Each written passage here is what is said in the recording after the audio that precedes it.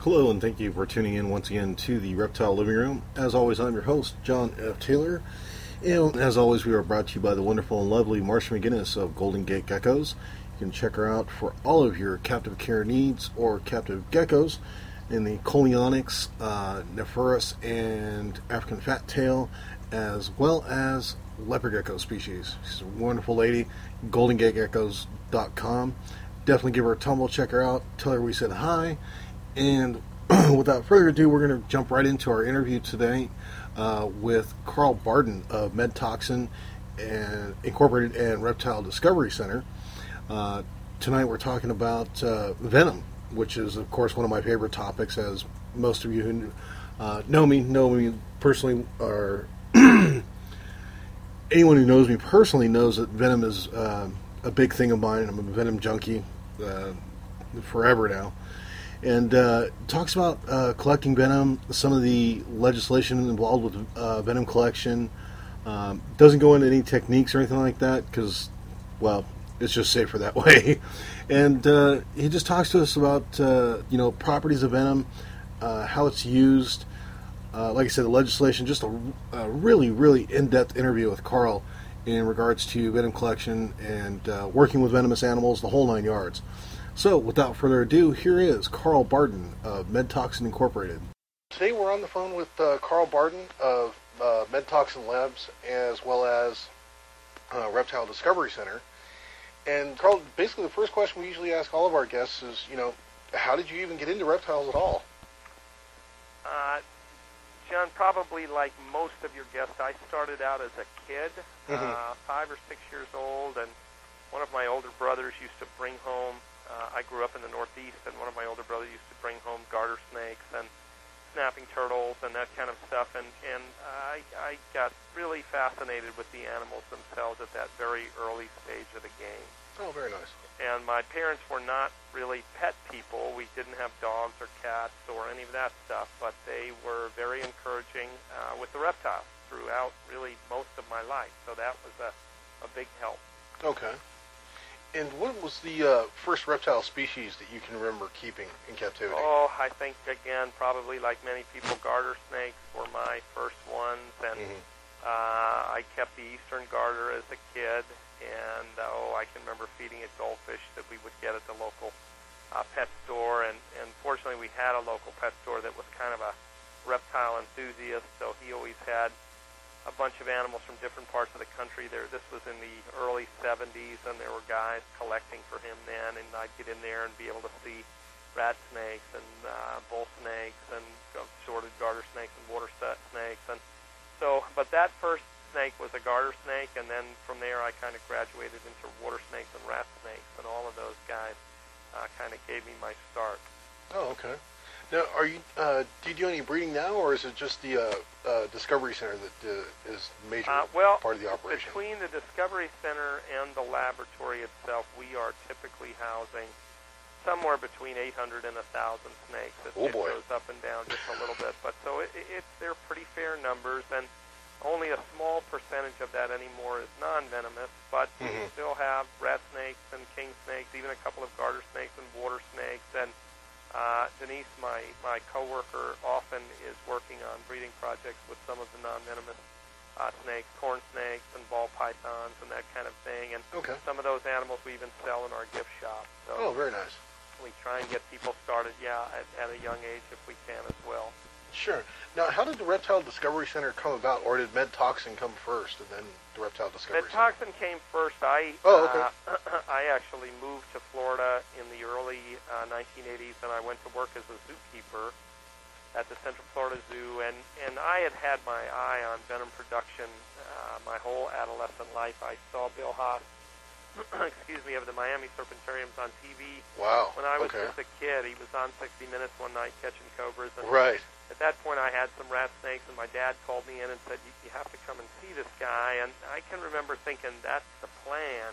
And then it was really just a matter of how to execute it. So once I got work as a zookeeper, I was fortunate enough to meet both George Van Horn of the Reptile World Serpentarium, who was producing venom and had started under Haas, and then later on, Bill Haas. And so I started down this path of a venom laboratory, and I was going to produce venom and collect venom, and it kind of started slowly. After I got out of the zoo field, I went back to college, and at the same time, I got all my flight ratings, and I began to work as a pilot, and I used the pilot job to support the venom lab, and that went on for a long time, about 15 years of professional flying as I was building the venom laboratory.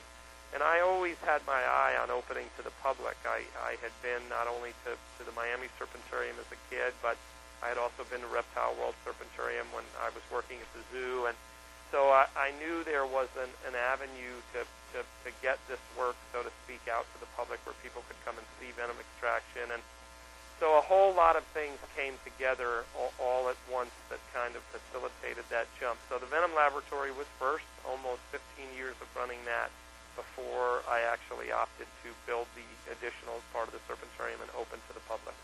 Okay. All right. Now, as far as the venom collection there at the labs and things of that nature, how does that all, how does that work? Because a lot of people dream about working with venomous animals, but Sure. You've taken it to a whole other level now. Sure. Well, the venom production part of it, venom production is a strange little niche business. Right.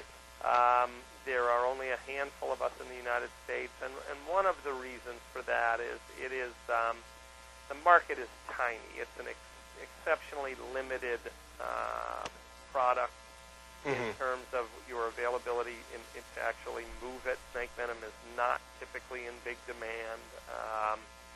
In fact, it can be very, very difficult early on to be able to sell your product at all. And we have always found that you have to have some other method of income in order, at least in the early years, in order to support the venom business, so to speak. And if you talk to any of us, and Bill Haas included, most everybody had some additional means of income, certainly early on, so that they could continue to grow their collection and finally, find these avenues, find the market for your venom, and finally begin to make it profitable. And that, for us, or for me personally, was almost a 20-year process. And I had set it up so that while I was flying, I knew my venom lab couldn't go out of business because I wasn't counting on the money. I was making my money working full-time at another occupation while I built the lab and continued to increase our collection and that kind of thing, and continued to increase our market presence just ever so slightly. And so it's a very difficult business to break into, and as you might guess, John, there are a whole host of other challenges there. Safety, of course, is a oh my gosh, I can't even concern, imagine. and liability is a major concern, and legalities are a major concern. And so jumping all of those hurdles was something that I did very slowly over a long period of time.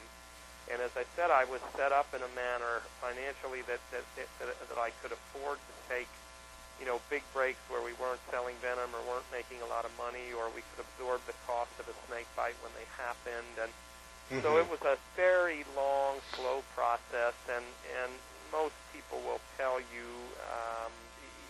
if I look back at what I've actually invested in the business to get it to the point that we're at, I probably could have retired in a whole different method if I had done something different with that money. But anyway, that had been the plan, as I said, since I was a little boy, and so I kept at it, and I continued to learn, and I continued to work very hard, and I continued to, as I said, I worked 2 jobs for almost 20 years, and so it was a long time coming. Certainly wasn't an easy thing to get off the ground. Right. That is just, because like you said, even the legalities and, I can't imagine the permitting plus, everybody's and this isn't discounting what, the government or local agencies are doing, because they're ensuring other people's safety, but, it seems like everybody and their mother has to come in and inspect your facility. Right. To own anything that, potentially and might be dangerous. That's probably going to get worse. Right. Those things, as we watch what's happening with the environment in general, and of course the keeping of exotic animals, and all of those things factor into this picture. There's no question about that. Yeah, now that's something I wanted to ask you about. How does the current litigation there in Florida, obviously you're not breeding, Burmese pythons or anything like that, or maybe you are, but right. that's not the mainstay of your business. But right. this legislation is going to have an effect on all of the herpetoculture community, and how does that affect? Is that going to affect MedToxin or Reptile Discovery Center at all? With the venomous stuff, we tend to be out in the forefront of that legislation, and Okay. we're typically aware of what the state's concerns are, Right. and in some instances we've even been able to be included in some of those conversations. Oh, wow. What their goals are, what their concerns are, what they're hoping or trying to do. As you know, John, Florida is a big reptile state in virtually every way. We have a large amount of natural fauna. We have a large amount of introduced fauna. And we have lots of the biggest breeders and or dealers in the country, perhaps even the world. Right. Many of them are in Florida. So the upside of that is there tend to be an awful lot of people tuned in very closely to the legislation, what's happening, what they're doing. Many of those same individuals, many of whom are friends of ours, have an active voice in government. They've either been solicited to give their input or they have made their voices heard in other ways. And so we always feel like Florida is, in fact, often on the cutting edge of a lot of this stuff, and some of the models that they have adopted or implemented are actually excellent models for other states or other parts of the country in terms of managing large numbers of exotic fauna. So individually, we are always aware of what's happening in terms of venomous legislation, and of course we're licensed by the state and inspected by the state. Right. And we maintain a pretty close relationship with the state. And now that we have opened the center to the public and actually become an exhibitor, it has also brought some of the other areas of legislation which were not so much a part of the Venom Lab picture, more zoological institutions concerned. Right. But now we've entered that realm as well. So we always really try to follow the letter of the law. We try and be a good example. We try and be a concerned but active ingredient, if you will, or part of whatever's happening. And so far, we've had pretty good luck with that. We like to think that we do a good job from a legal standpoint. We have several lawyers that are actually consultants on our staff so that we can have constant legal advice and constant legal input. And at the same time, our voice is always available to the state or anybody who might be interested in terms of, okay, this is what we think should be happening from a venomous standpoint. And Florida has seemed to do a pretty good job with all of that. Okay. Yeah, so I hope that answers that. Yeah, very definitely. Okay. Now, how do you stay on top of, venomous legislation? Because it seems like every time you turn around, no matter what state, whether it's Florida, California, Washington, wherever, it's like all these little things can get changed on, like for instance in California we have to have a fishing license in order to take any type of reptiles. And then it's like every so often it's like you'll go back and you'll read it like a couple years later and just a minor thing has changed about, okay, you can only collect 7, western fence lizards, and last year it was 10, and once again, not discounting what the state is doing, but they always tell you, ignorance is no excuse for breaking the law. How do you guys keep up on all this stuff? Well, there's a couple of methods, and it still sometimes catches us off guard. Right. But I have to say that the state has done a reasonably good job of sending us, anytime you are a license holder or a permit holder, the state typically sends us correspondence, a letter stating that they are about to make the proposed, or these are the proposed changes, and often there is a website to access that information and or respond to it, which is a wonderful attitude. Oh, okay. And not only that, our local inspector, who we see fairly frequently, probably every other month or so, also keeps us abreast of changes. Oh, very cool. So that's a help. And then because we have so many reptile friends involved in a million different aspects of the industry. Yeah, Denise is really amazing at this in terms of social network. She's right on top of that stuff all the time. So she gets a lot of feedback via Facebook, and we'll get that kind of information. Hey, this is out there floating around, either federally or at the state level, and this may impact you. This may so it's kind of there's active and passive methods both of obtaining information, and we're lucky because we live it, and so consequently we get a lot of feedback in that neighborhood. Right. So it's been good. Yeah. That's awesome. Now, and this is, I'm sure you've answered this question 1,000,001 times, but our listeners are going to ask. That's okay. So, have you ever been envenomated, and by what? Sure. It's a question we get all the time. Exactly. I have 11 snake bites that I count, John, and that means that had some kind of we had some kind of medical challenge or intervention, whatever the case may be. And in fact, we laughed today, March 26th, is the 18th anniversary of my first cobra bite, which put me on a ventilator for 14 hours and almost killed me. So, wow. Yeah, it's kind of 18's kind of an odd year, but it's kind of a special day anytime I get past that, and there hasn't been a cobra bite since, so maybe we're getting a little better at something. But I've had 11 snake bites over the past 20 years almost, or 18 years, and that's almost 300,000 venom extractions. Might even be just a little bit better than that now. I would have to look. But so the safety record is reasonable, although it's still 11 more snake bites than I would like to count. Oh, sure. And let's see. Let me see. I've had black mamba, green mamba, West African green mamba, monocle cobra, 3 eastern diamondback bites, green tree viper, Mojave rattlesnake, cottonmouth, and copperhead, and I think that should be 11. We're right in there somewhere. Now we have this added problem where I am hypersensitive to venom. I've developed an allergy to it. It's somewhat common in venom workers. Right. And it presents a real challenge for us because even what might be a very minor snake bite, in fact, can turn into a completely lethal situation for us because we have this terrific allergic event.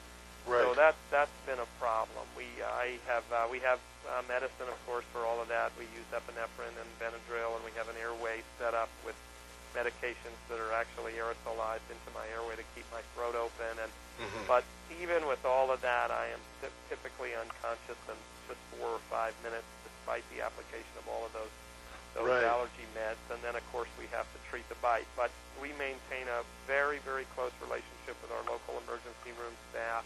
We host all of the new doctors that come into the group. We host the hospital group twice a year so they can come out for free and see what we're doing and get a tour of the lab and understand the venom applications, and that we're not just some kind of adrenaline junkie. Right. And so we want to make sure they can appreciate the fact that this is a legitimate occupation and there is, in fact, a need for it. And so anyway, so we've gotten through these things, and thank goodness they've occurred kind of over a reasonable time span so that I was able to absorb them not only physically but financially. And but snakebite continues to be it's a daily concern. We are always reevaluating our safety procedures. We've implemented a lot of my old aviation background safety procedures. We've actually implemented those into our work in the lab.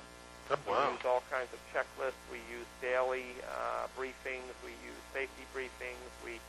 So we do everything we can, and we've been good and safe. I haven't had an accident now in 5 years. So that's almost probably 60,000 extractions, and maybe a little bit more than that, and we've been good and safe. So it can be done for long periods of time without an accident. Right.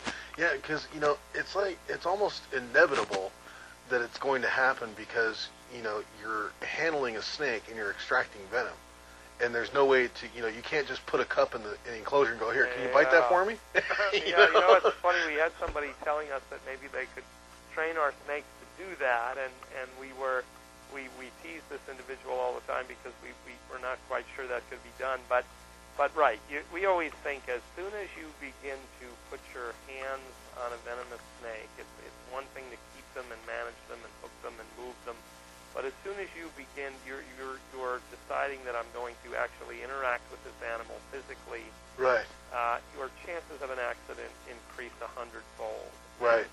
We steer almost all of our venomous enthusiasts and keepers away from putting their hands on the animals. It's stressful to the snake, and it's hugely more, or just hugely dangerous. Mm-hmm. And so we always think that once you start picking things up, although I'm not certain that this couldn't be done forever without a bite, but I personally don't know anybody with big numbers that we know who's handling snakes has had an accident.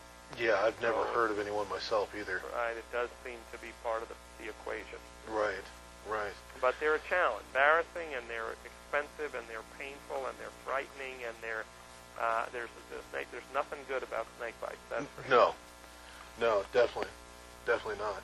Now, one of the things that one of our listeners was asking in regards to venom was they understand that some people are immune to certain types of venoms. Do we know? Well, let me expand on that a little bit. Okay, fantastic. Some people do actively immunize, and I think there's probably about a dozen people currently in the U.S. We know probably half of those, and they do seem to achieve a certain level. I'm never going to say complete, but a certain level of immunity to certain venoms or certain venom components. Okay. But I always think we have to be very careful in terms of saying, is someone immune, or are you immune, or can you develop an immunity? Okay. I always think it's the clear way to, or the careful way to state it, I should say, probably is, can you develop some level of immunity? And the answer to that question seems to be probably. Okay, that's fair enough. Yeah, I like that, probably, because Well, we've certainly. I'm not willing to test that theory. Right, and Bill Haas, there is no question that he had developed a significant level of immunity to many, many different snakes. However, Bill would be the first one to tell you he still had some terrible snake bites over the years. Right. Despite a significant level of immunity, and all the active immunizers that we currently know, who are doing, who are working with significant amounts of elapid venoms and injecting, in some cases, tremendous amounts of toxin, still have some very serious snake bites, and still have some very serious reactions to that course. It is not something that we advocate or recommend or suggest to anybody, and we don't immunize. It's funny because the several people I know in the venom field who are large-scale producers, none of us immunize. So it does beg a little bit of a question, I suppose, but there is certainly some real science to it, and there is some interesting things going on, and some of the guys that are doing some of that are actually good friends of ours, and when they tell us some of the stories, it piques our interest, and it's certainly something we intend to look at more with some immunology people, and just from a science standpoint. Right. Just from a science standpoint. It is fascinating. Now, one of the other listeners was asking about drinking venom. Yeah. And another listener actually answered kind of partially, and I agree with it, and you can tell us if we're completely out of the ballpark here, but our understanding is that if you drink venom, it might potentially make you sick, but it actually has to get into the bloodstream and actually to have an effect. Well, we've seen, I think overall, the general tone of your sentence there is probably correct. Okay. in that, yes, you can drink small quantities of venom. How do I want to say it? Once or twice, maybe, with little or no effect at all. Okay. We do know of one particular group of scientists that was drinking very small quantities of venom for a long period of time, and they, in fact, experienced some very adverse problems, some ulceration in their, or lesions in their esophagus, and some problems in their mouths. And so we kind of decided that, yeah, you know, your stomach acids are capable of amazing things, and, you know, snake venom toxins are little biological components. They do break down. Right. And, you know, you can, I think there's something running around on the internet now of somebody mixing up some rattlesnake venom and drinking it in a glass with no ill effects. And I don't know how much venom it was, but again, it probably can be done in small quantity without much trouble. But again, we wouldn't advocate it. Right. We don't think it's a good idea. There's no question that these little biological molecules are active and they're toxic and they are not good for you and they are not meant to be in your body through any method of introduction. Right, and right. So it's probably just, you know, I can't think of a possible good reason for somebody to do it. Why would anybody do that? Well, I think the reason it actually came up and generally comes about out in conversations is because people hear stories about, you know, like we were talking about the immunizing yourself. Yeah. And I think, you know, that used to be one of the things, you know, and I don't think it actually ever occurred. Right. But I think people, you know, just exactly. Yeah. Well, you know, in your stomach, you're definitely not going to do yourself any good. In other words, you're not going to do any antibody production or anything like that. You're simply going to introduce this toxic mixture into your stomach cavity, and then hopefully break it down and get rid of it without too much trouble. But it's a bad idea, and we don't see any medical good coming from any of it. And again, even the immunizers who talk among themselves typically, and I think some of those guys have some stuff on the internet, and that game is I probably shouldn't even call it that, but it is a very dangerous thing to be doing. You can hypersensitize yourself to all kinds of proteins that you might not otherwise, so you run the risk of a serious allergic event. You can misdose, of course, to figure out, you know, your math is wrong, and all of a sudden you've introduced a lethal, you know, amount of alpha-cobratoxin or whatever the case may be. And so anyway, we always feel like we don't, and as to its health benefits, there are people in the research community, in the medical field, that will tell you that challenging your immune system may have some benefits, but none of that has been proven. And we think there's probably a whole lot of other options to stay healthy. Right. You know, as opposed to injecting snake venom. Yeah. Really think, you know, stop eating French fries, and you're probably doing better than. So anyway, so we do scratch our head at some level, and it's interesting from a scientific standpoint. But I think even the people who are immunizing, I don't think most of them would advocate any of it. I know that. You know, I've seen people that we talk to. Yeah, they're you know, this isn't a good idea, kind of thing. Yeah, I've seen one individual, and I don't even remember what the show was on, but he was in there for some reason, talking about, you know, what he was doing, and he, I mean, just blatantly said, you know, God, no, I wouldn't recommend this to anybody. This is, you know, this is insane. Right. But I'm working with doctors on a regular, you know, because he would actually go in and get injections from a doctor who was doing research, and basically, the way I understood it is he was going into the doctor, they were injecting the actual venom itself, and then later on doing blood extractions and testing his blood to figure out, you know. Yeah, are we seeing anything? Right, is there anything happening, liver you know. And kidney function. Right, and there was a whole series of tests and what have you. Yeah, well, there certainly is some of that anecdotal evidence around, and it's funny because last year, excuse me, John, last year for the first time we actually managed to get a genuine immunologist interested in some of this stuff, but he was traveling overseas, and it was going to be some time before we could actually get some of the guys immunizing together and some real science people together and look at some antibody levels and titer levels. And so it is a project for the future, and there is some curiosity there, but sometimes people will cite Bill's Haas reaching 100, but Bill was also into all kinds of other very, very healthy practices, and he also worked 14 hours a day for 60 years, and so I always think that all of those things factor in, your build, your heredity, your dietary practice, your exercise habits, all of these things were probably part of Bill's longevity picture. Oh, sure. Yeah, outside of the venom, and so then, you speculate how much good came from.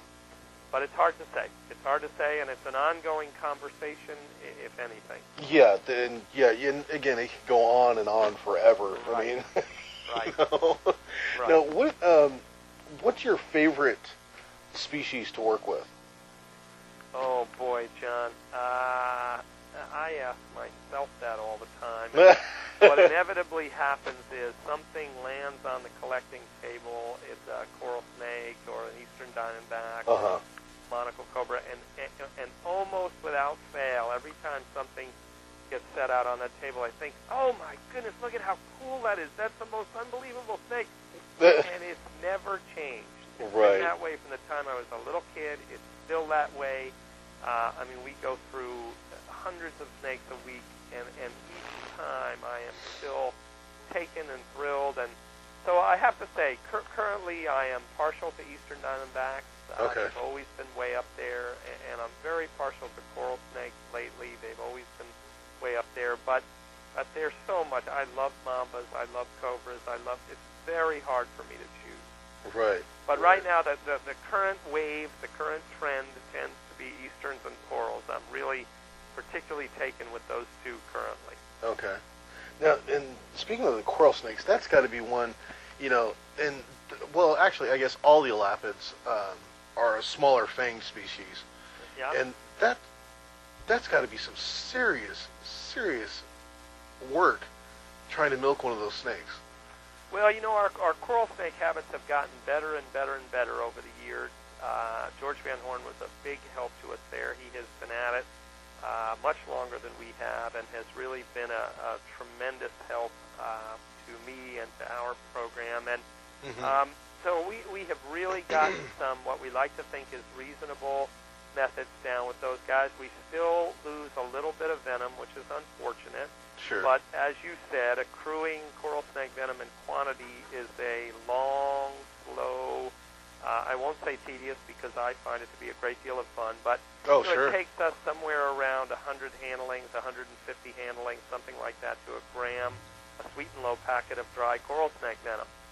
So it's not something that happens quickly, and of course keeping coral snakes alive and doing well, and that took us a long time to get that Right. down, and we've got a real good system going there now, and now the next level has been, Denise has been working with raising hatchlings. We have never had any success raising baby coral snakes before. They're very specialized feeders. We tube feed our coral snakes, and Denise has been working on this project over the course of the past year, and she is successfully raising hatchlings from last season, and we're beside ourselves with that. We're so excited about it. The work is magnificent work. It's difficult and requires a tremendous level of patience, but she has that, and she's so we've got about 60 coral snakes on our venom line now. Most of them are just doing beautifully. A lot of them have been here for close to 10 years.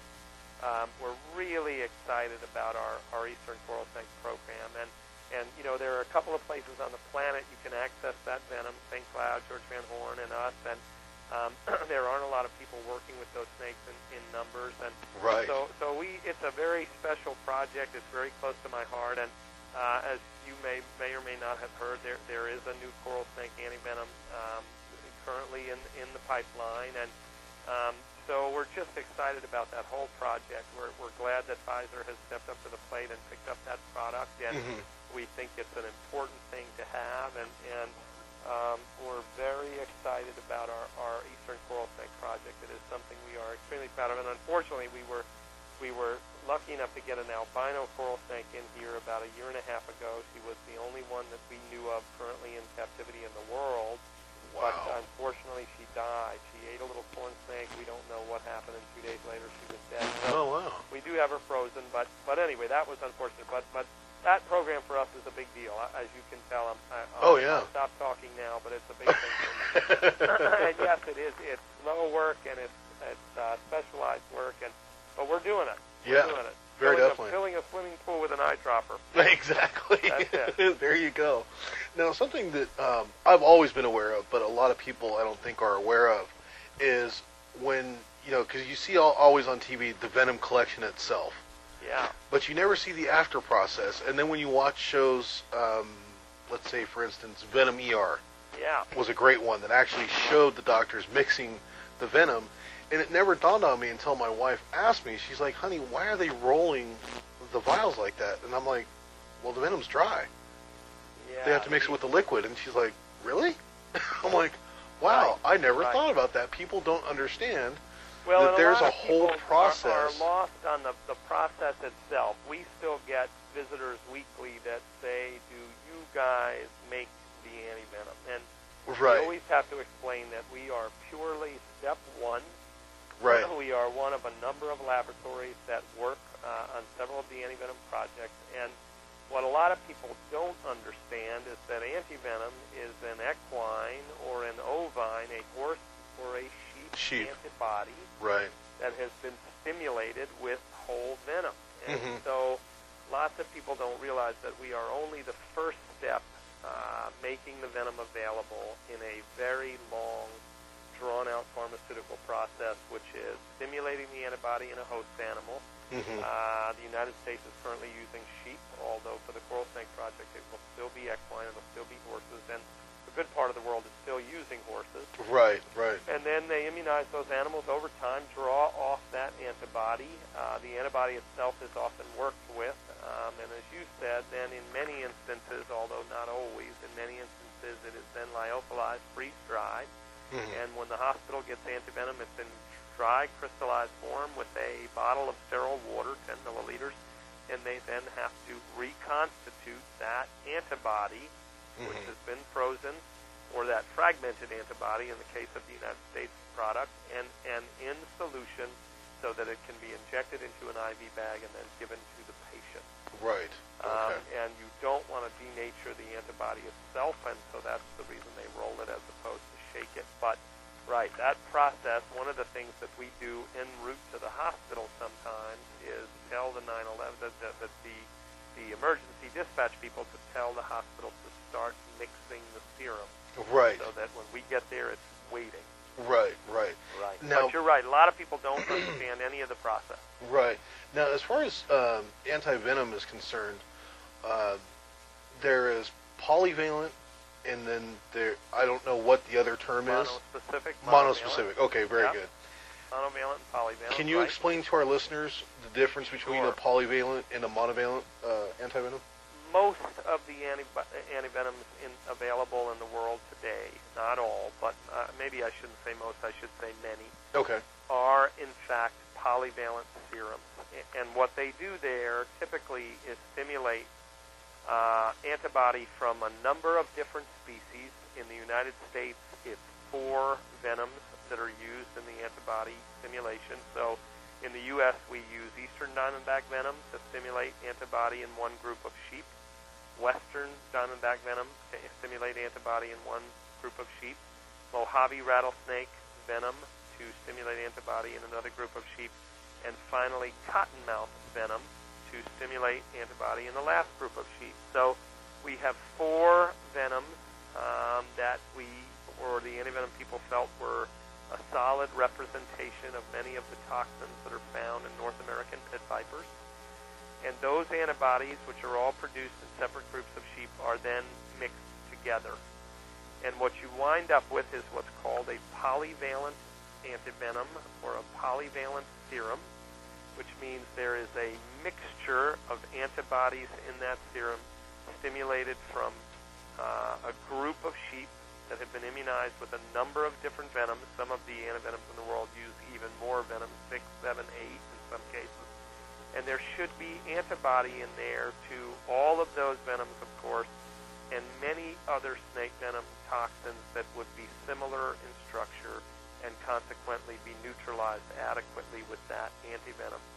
So they will create a product with you, if you will, that has a broad appeal or a broad application rather than, because the processing of antivenom is expensive, so rather than make an individual serum for each individual snake, which would be a lengthy, unnecessary, expensive process, they have realized that there's some cross-neutralization and that many of the toxins found in snake venoms are in fact structurally similar, and so they often neutralize with an antibody that is close in structure. And so these polyvalent serums have been around for a long time now, and they've been largely effective.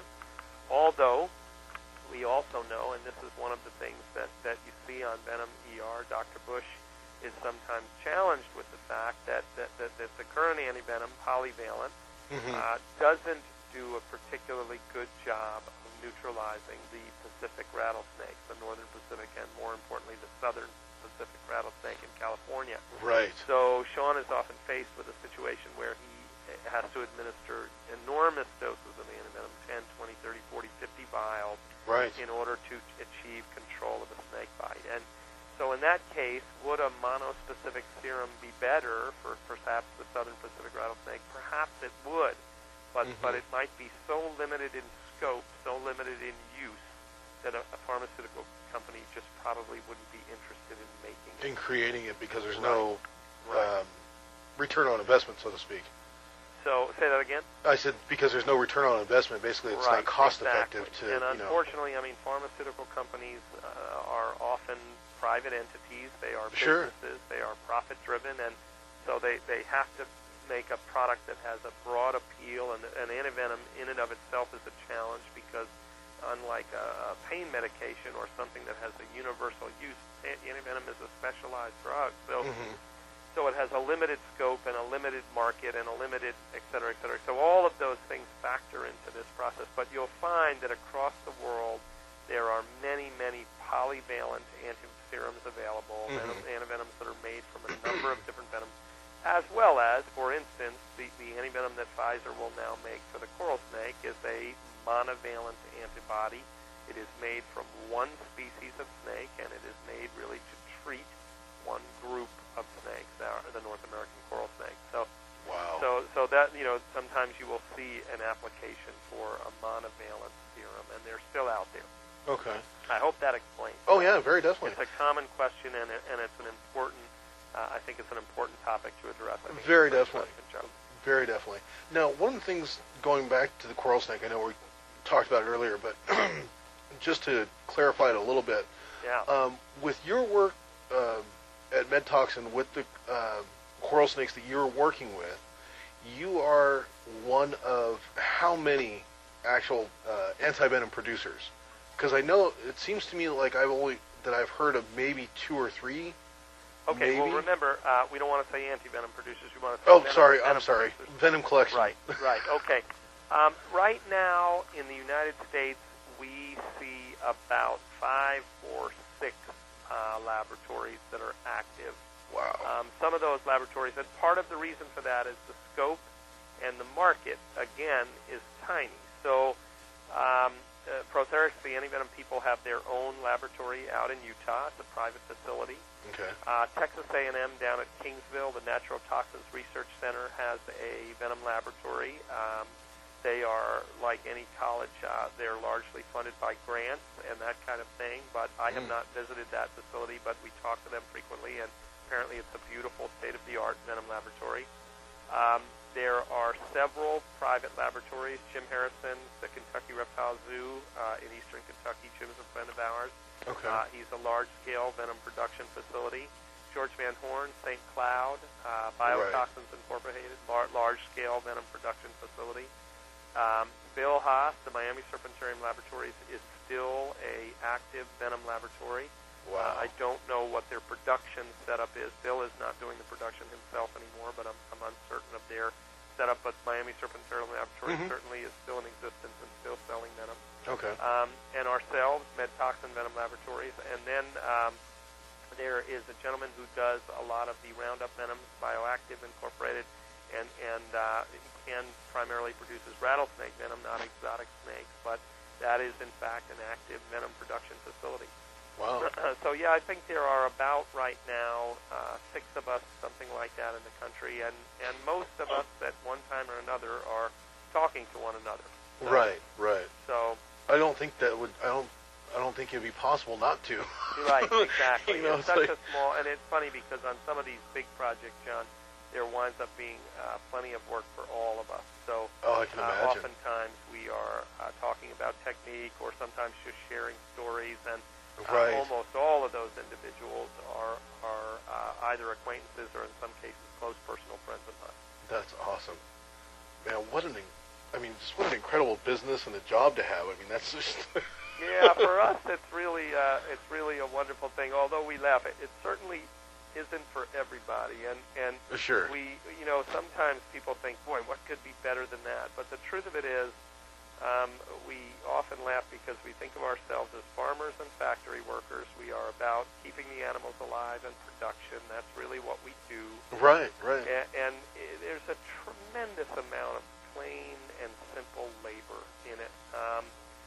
Handling hundreds of venomous snakes a day, it's not particularly glamorous. It's, in fact, a tremendous amount of work. We try to never let people lose sight of all of those animals have to be fed and cleaned and cared for. That's the biggest thing. So, yeah, production, although we all find it to be quite a bit of fun, the truth is, I'm looking at Denise working in the laboratory as we speak, busy as could be, and the truth of it is there is just a tremendous amount of labor involved. Right. And the other aspect of it is you never really can get away from it. The notion of scheduling a week vacation is, in fact, most of the time a real challenge because nobody else can do the work. Right. And so, so there are aspects of it that we think, well, what the public sees, and that's what we hope, is fun and interesting and exciting and maybe a little dangerous. But the reality of it is 10 hours a day. Yeah.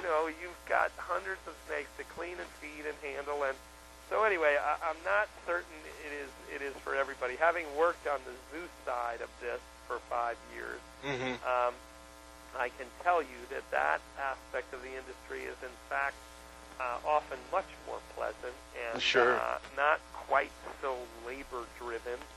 And so we always steer our young people. We have lots of people come through that are interested in interning or shadowing, and we always steer them away from venom production, and we steer them toward field work or zoo work, which we think is wonderful, and some of these other aspects of herpetology that are not quite so, what's the word, laborious, I should say. Right. So I always try and paint an accurate picture there. Yeah. Somewhere around on the internet, I don't know where it is, but there's a picture of Jim Harrison floating around on or maybe I just saw it, I don't know, but on Cobra Day, and he had, handled 200 or 300 monocle cobras, and of course he's covered in cobra feces, and he's, anyway, and he kind of put it out there to say, this isn't so glamorous. This is what you have to look forward to. Right, exactly. It isn't so, and goodness gracious, Lord forbid you miss and you get stuck. It's just not for everybody. So yeah, we enjoy it. All of us really do, and there's no other way to do it. We always laugh because unless you love it to the point of obsession, right, it doesn't work. Right. It just doesn't work unless you live it and breathe it. Exactly. Man, that was just. I hope that paints a little better picture. But yeah, we love the job. We really do. I know Denise does, and I certainly do. And when I talk to any of the other guys, all of us feel similar. So. Yes, very definitely. Now, one more question before we let you go here.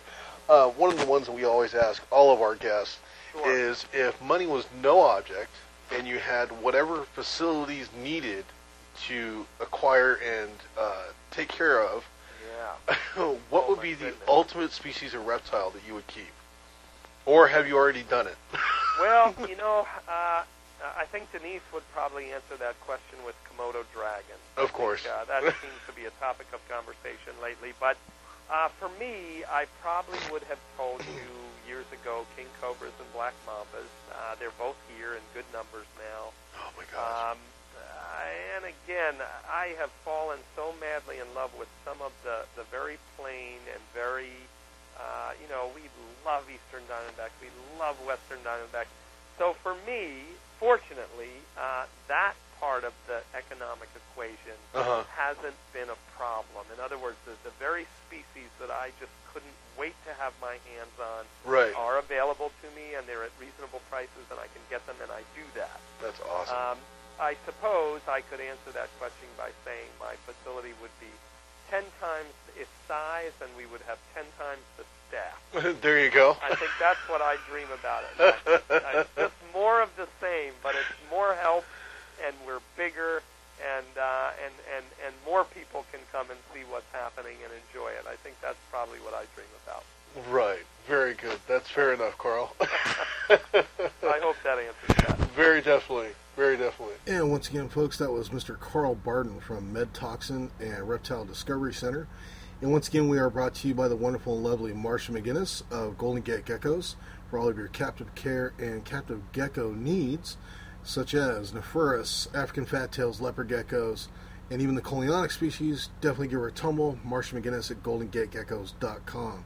And once again, we do ask that you drop by, leave some comments in the show notes, on the blogs, herphausemag.com, reptileapartment.com, as well as here at reptilelivingroom.com.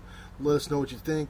Let us know what you like, what you don't like, and we'll do the best to keep producing our great shows that we do.